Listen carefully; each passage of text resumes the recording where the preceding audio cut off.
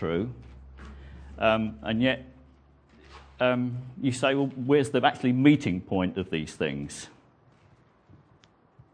God is a God of love and he's a God of wrath. Steve brought that to us the other day. So why is a God of love can be a God of wrath at the same time? Sort of two truths that we can't very easily hold together, and yet they're both true. And the Bible's full of things like that. Take, for example, the passage which we're going to look at this morning, which is Ephesians, which is a letter written by Paul to one of the early churches in Ephesus. And Paul essentially was unfolding how wonderful the church is. That's not the picture you get today from the media or from wherever. People outside of the lively part of the church will say the church is a crutch that people have just to hold them up and give them support in their lives. But that picture has changed recently to the broken crutch. The thing that's crumbling and has no purpose whatsoever, either in support. And that's a picture.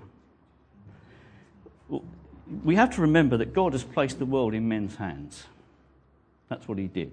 He said to Adam, be fruitful, multiply, fill the earth, look after it and care for it. And what's it done? What have we done? Made a mess of it. With all the understanding, with all the knowledge, with the intellect that we have, we just can't get it right. There's many good things, though, that are right and good, improvements that have been made. Things that, through the church, have brought real good and blessed things to people. Education, started by Christians. The medical, Christians who started those sort of things. And so many good things.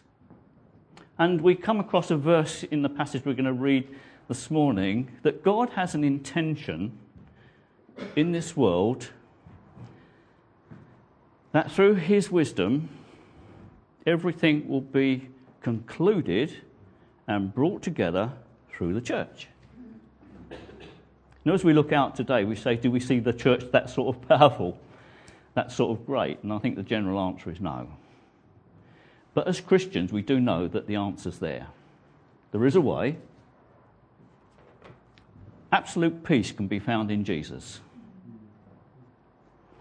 In this letter to the Ephesians, a lot of it was about two groups of people, diversely opposite and different, even categorised by God himself as different, and he should bring them together to be one new man in Christ. So there's two opposites. You say, well, how can these two lots of people ever get on together? And there's one way it can happen, and that's Jesus can be the person who brings them together. Yeah? Jesus can make a difference. Who is it that keeps true marriage on form and people together? It's Jesus. We can go through all the questions, all the difficult ones, and the answer will still come back to Jesus. We come across an interesting bit in our passage this morning where Paul is talking about God's intent that the manifold wisdom of God should be seen in the church. And whilst he's saying that, he said he's the creator of the world. It's almost a throwaway statement, yet it's not a throwaway statement. That in creation, the manifold wisdom and glory of God was seen because this was the hallmark of the fingerprint of God, creation. But when it comes to the church, he's saying a similar thing, that the church is the hallmark of God's fingerprint in the earth. It's that wonderful and it's that great. And it comes back to the fact that Jesus is building his church. Now I'm talking about the people, not the buildings. True church is only built through Jesus. True church is only built through Jesus. So let's read some verses from Ephesians 3. It's a short reading this morning. There are Bibles at the back if you want one to follow it. Iris said the other day that in Ephesians there's a sermon in every verse. So perhaps we ought to ask her to come up and do it, shall we? Right. So Ephesians 3, I'm in Matthew 3 at the moment, so I better be quick and move over. It's somewhere in this book. Here it is. Right, okay. Ephesians chapter 3, verse 1 and through to verse 13. For this reason, and we'll look at that in a minute, for this reason, I, Paul, the prisoner of Christ Jesus, for the sake of you Gentiles, that's non-Jews, surely you have heard about the administration of God's grace that was given to me for you. That is the mystery made known to me by revelation, as I have already written briefly. In reading this, then, you will be able to understand my insight into the mystery of Christ, which was not made known to men in other generations, as it has now been revealed by the Spirit to God's holy apostles and prophets. This mystery is that through the gospel, that's the good news of Jesus, the non-Jews, the Gentiles, are heirs together with Israel. And that means the true Israel. Doesn't mean necessarily the Jewish nation, but it's all that God ever intended to be manifest of his glory in the earth and for eternity. The gospel, the Gentiles are heirs together with Israel, members together of one body, and sharers together in the promise in Christ Jesus. I, Paul, became a servant of this gospel by the gift of God's grace given me through the working of his power. Although I am less than least of all God's people, this grace was given me to preach to the Gentiles the unsearchable riches in Christ, and to make plain to everyone the administration of this mystery, which for ages past was kept hidden in God, who created all things. His intent was now, through the church, the manifold wisdom of God should be made known to the rulers and authorities in the heavenly realms, according to his eternal purpose, which he accomplished in Christ Jesus our Lord. In him, and through faith in him, we may approach God with freedom and confidence.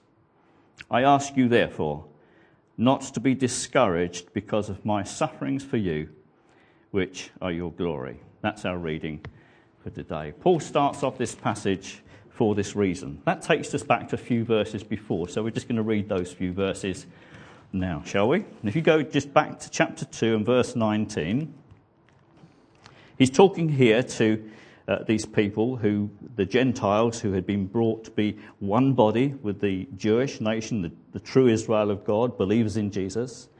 Verse 19, consequently, you no longer are foreigners and aliens, but fellow citizens with God's people and members of God's household, built on the foundation of the apostles and prophets, with Christ Jesus himself as the chief cornerstone. In him, the whole building is joined together and rises to become a holy temple in the Lord. And in him, you too are being built together to become a dwelling place in which God lives by his Spirit. You too means us. You two are being built together to become a dwelling in which God lives by his Spirit. The word rises, as we read there, means unimpeded growth. The word rises means unimpeded growth. Jesus said, I will build my church, and the gates of hell will not be able to stand against it. Now, we might not see that overall in the earth.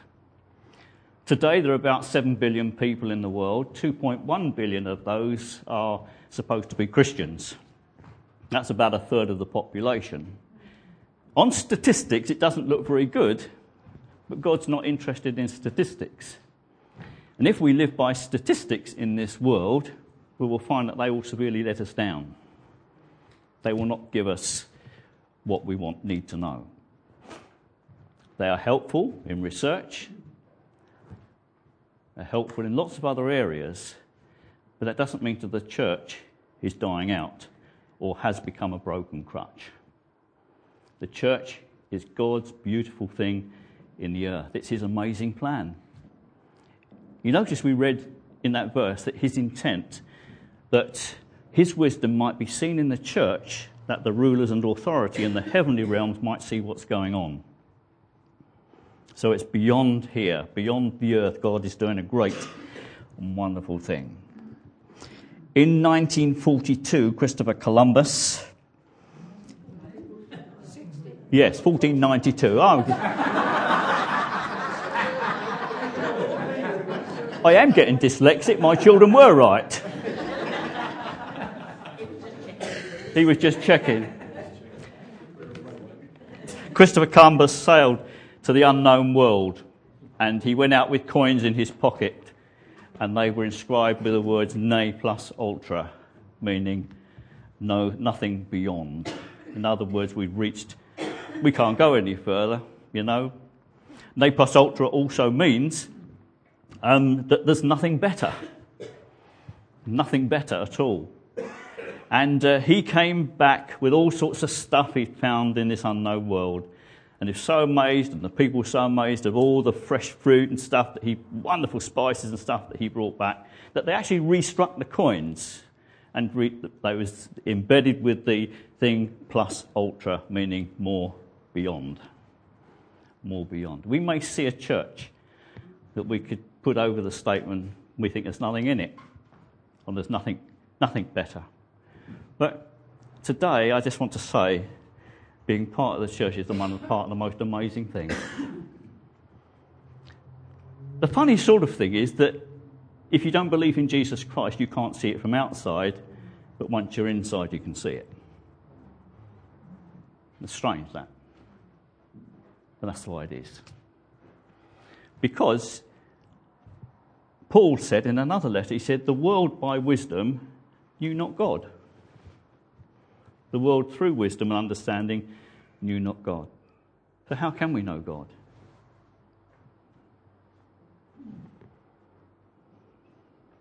We have read this morning that people can become a dwelling place for God.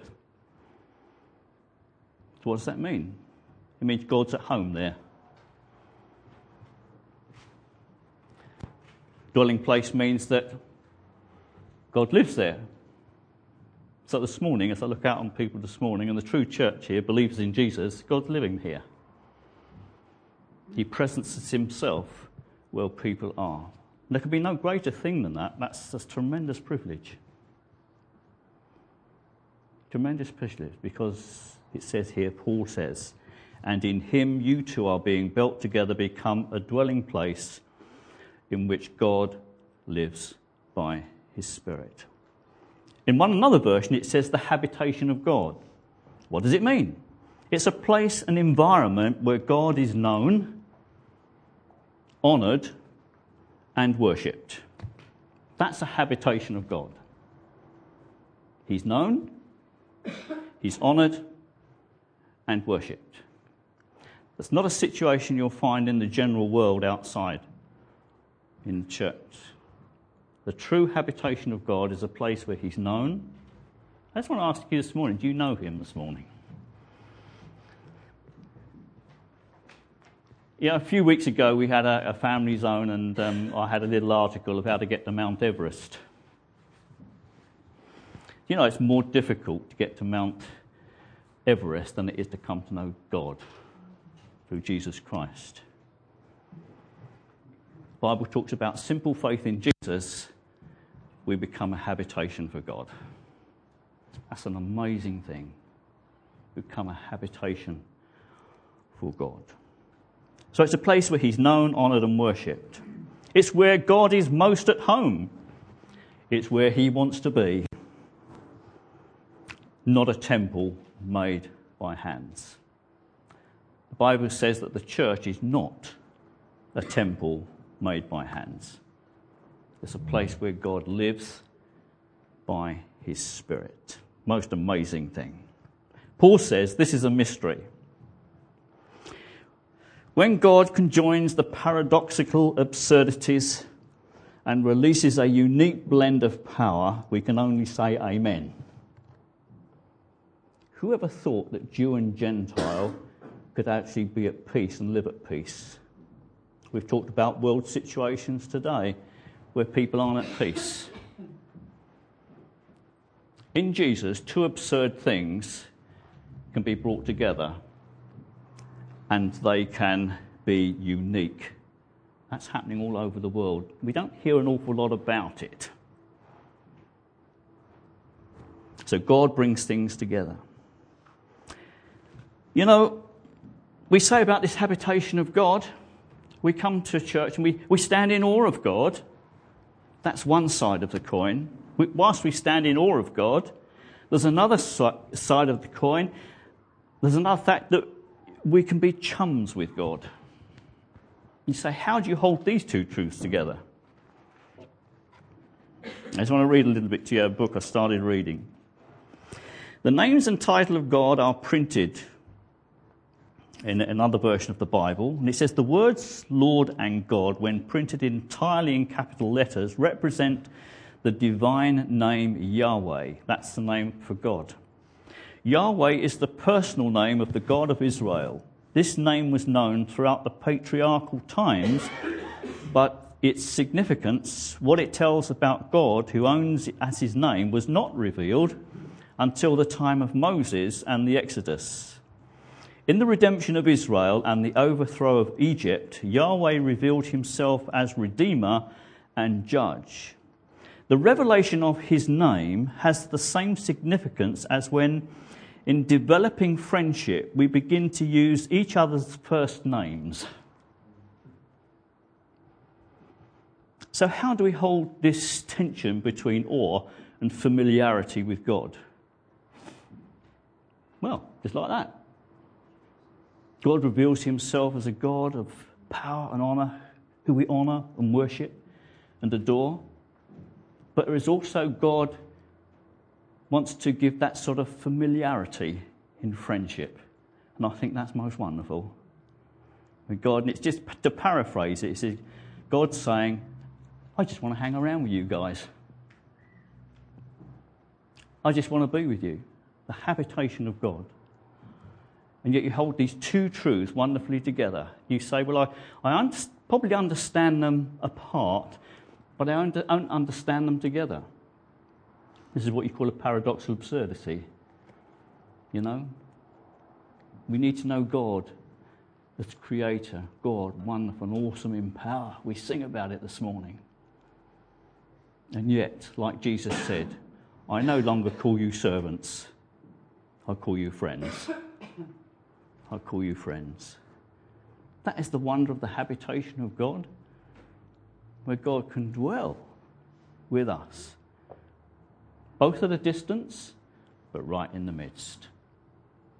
Two things brought together. Isn't it strange, really, that we can be complete in our incompleteness? And you say, well, intelligence and wisdom that's not possible. But you know, we can be discontented while contented as well.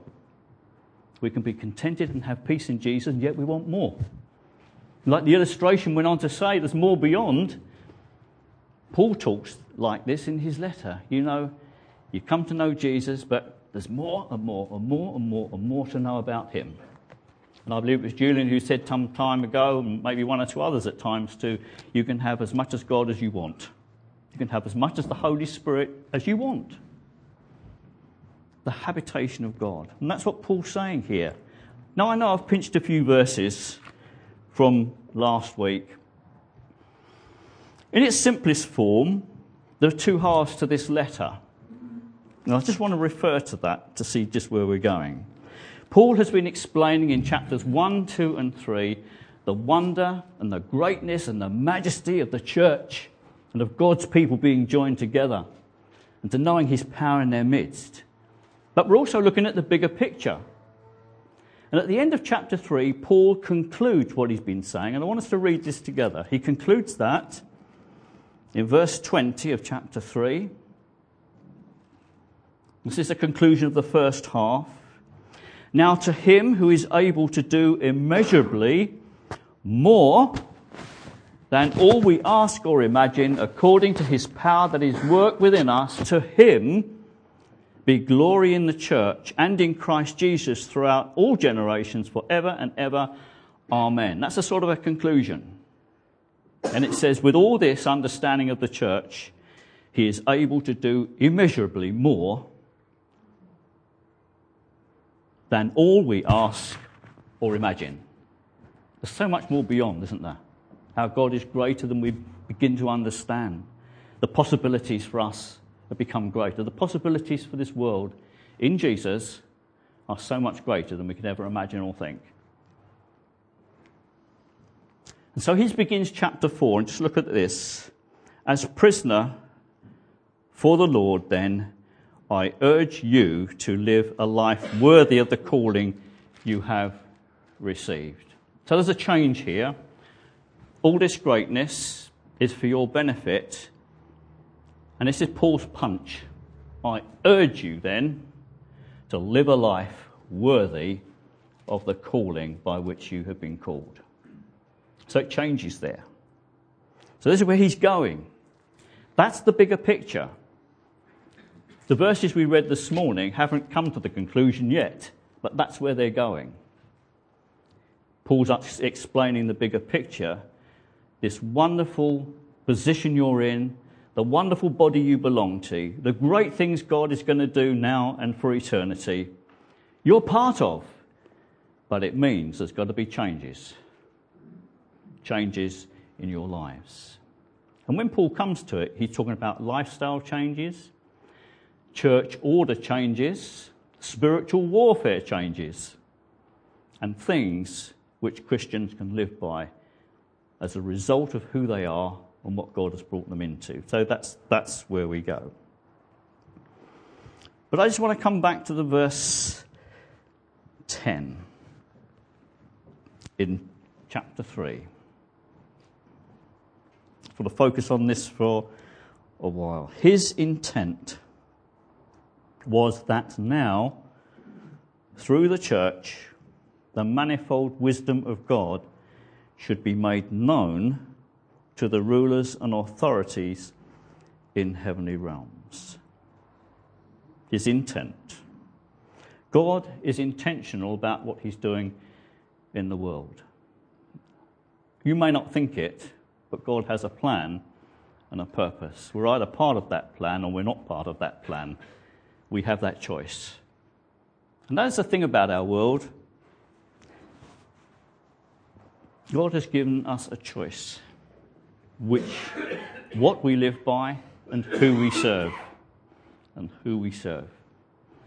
So that's our choice. And God's never taken that choice away. You might not agree with me, but I just want to entitle this the greatest story that's ever been told. You might be squirming in your seat saying, don't talk rubbish, man. You might in your mind saying, I don't agree with that. But I don't care whether you're disturbed or troubled. I just want to say this as a point of truth this morning to declare what God is doing. The story about Jesus and his love, how he's provided salvation, how he's building his church, how he's going to conclude for all things eternally is the greatest story ever told. They've taken a vote on the internet about what is the greatest story ever told. Top of the list? What's top of the list then? Star Wars. Someone says Star Wars. War and Peace. War the what? War and Peace. War and Peace? No. Batman. The greatest story ever told, top of the votes, is Batman. But I just want to say, it's my declaration out of the Bible, no more than that. The story of Jesus and his love is the greatest story ever told.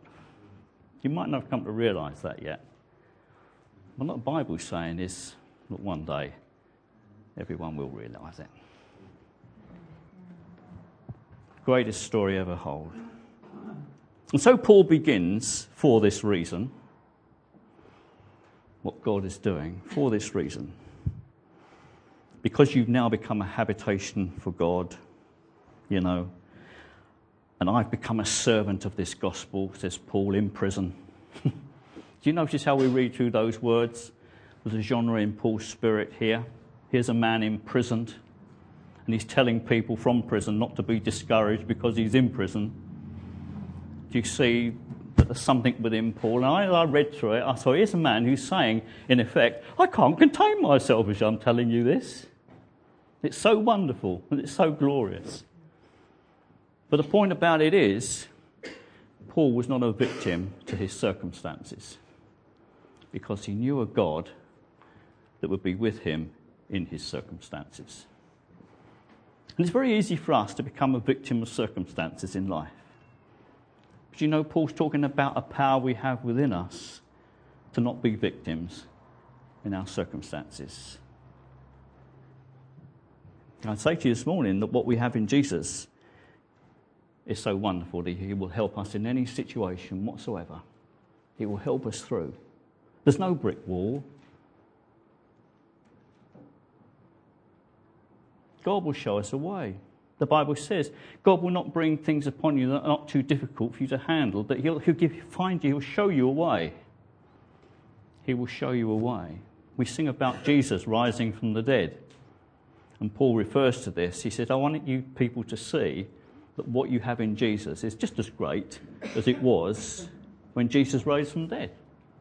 It's the power over death, the power over death situations, the power over things that we can't handle, financial situations, family problems, all sorts of difficulties. God comes with us and he goes through them in these situations. So Paul says, I'm a prisoner here, but he wasn't a prisoner in his spirit. There was a release within him. And he's talking to these people like this. He said, I don't want you to be discouraged or turned away because I'm in prison for you.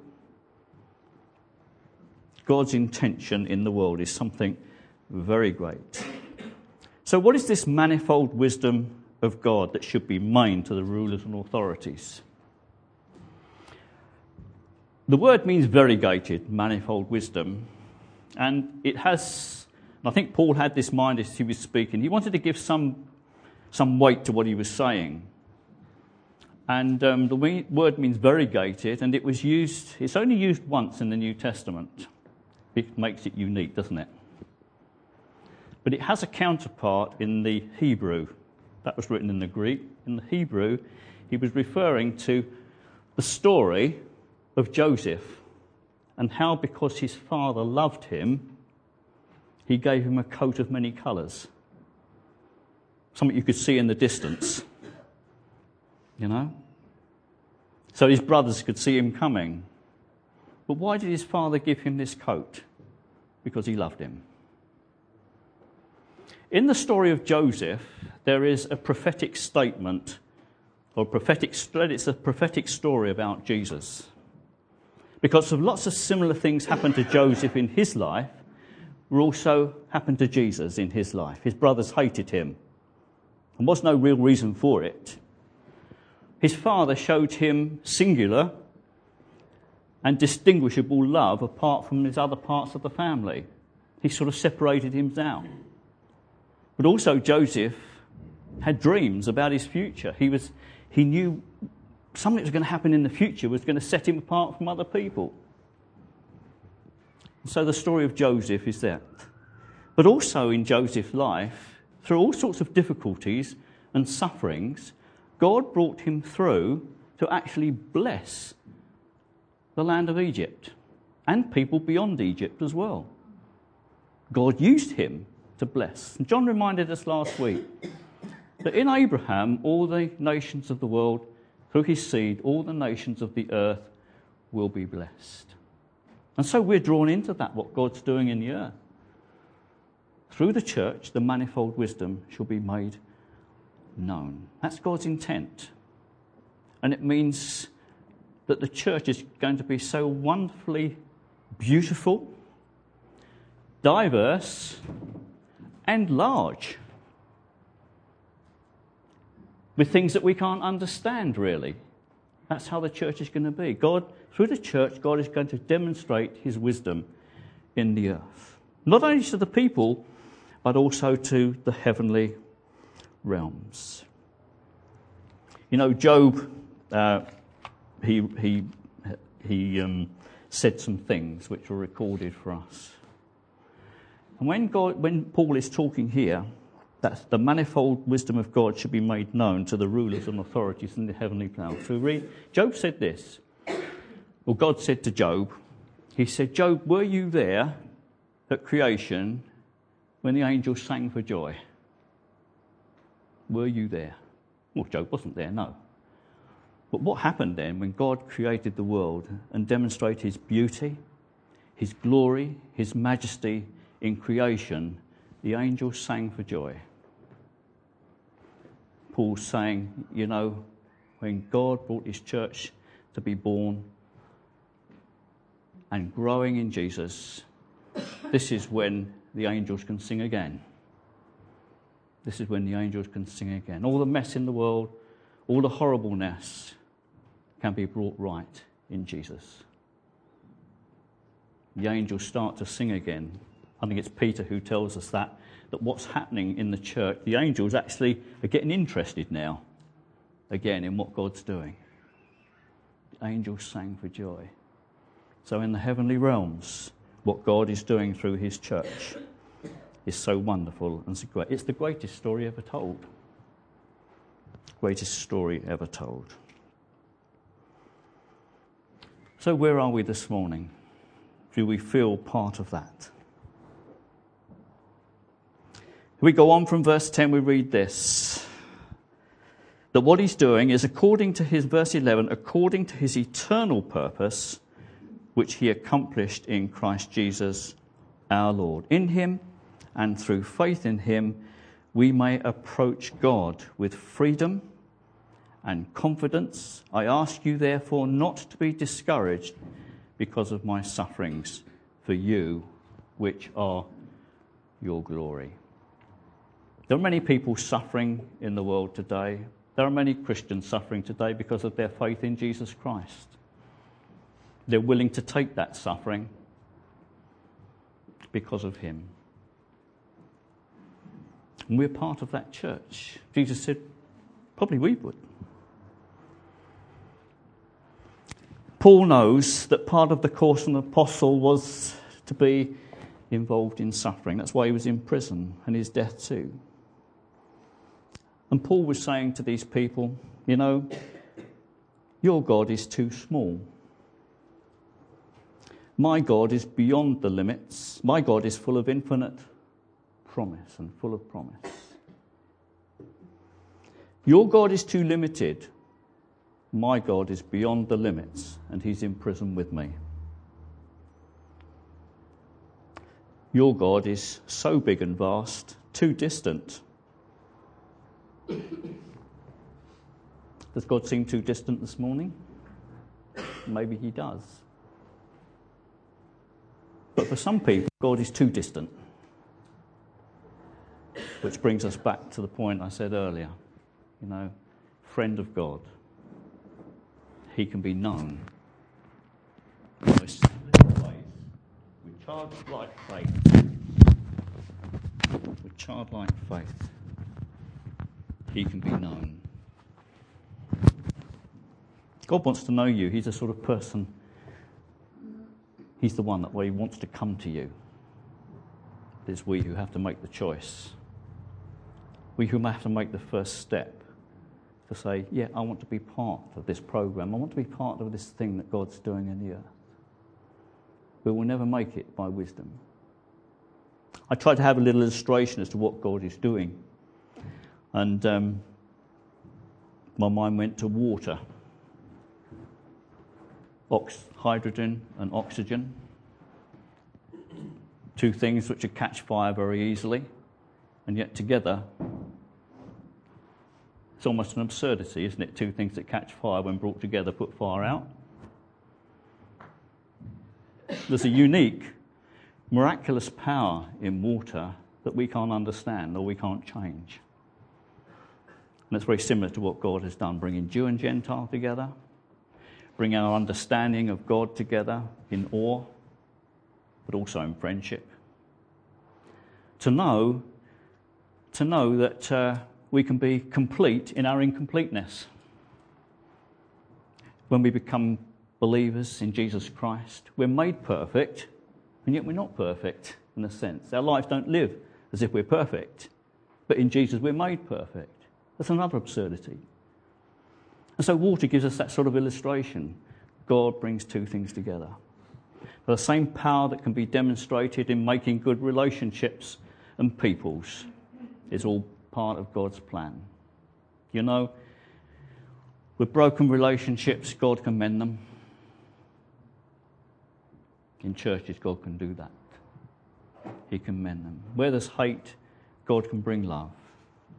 Where there's no peace, He can bring it. He can bring people together. And I just want to read to you a verse from Revelation. As we look to the future and we look to conclusion, because God has the power to conclude all things, and that's what will happen.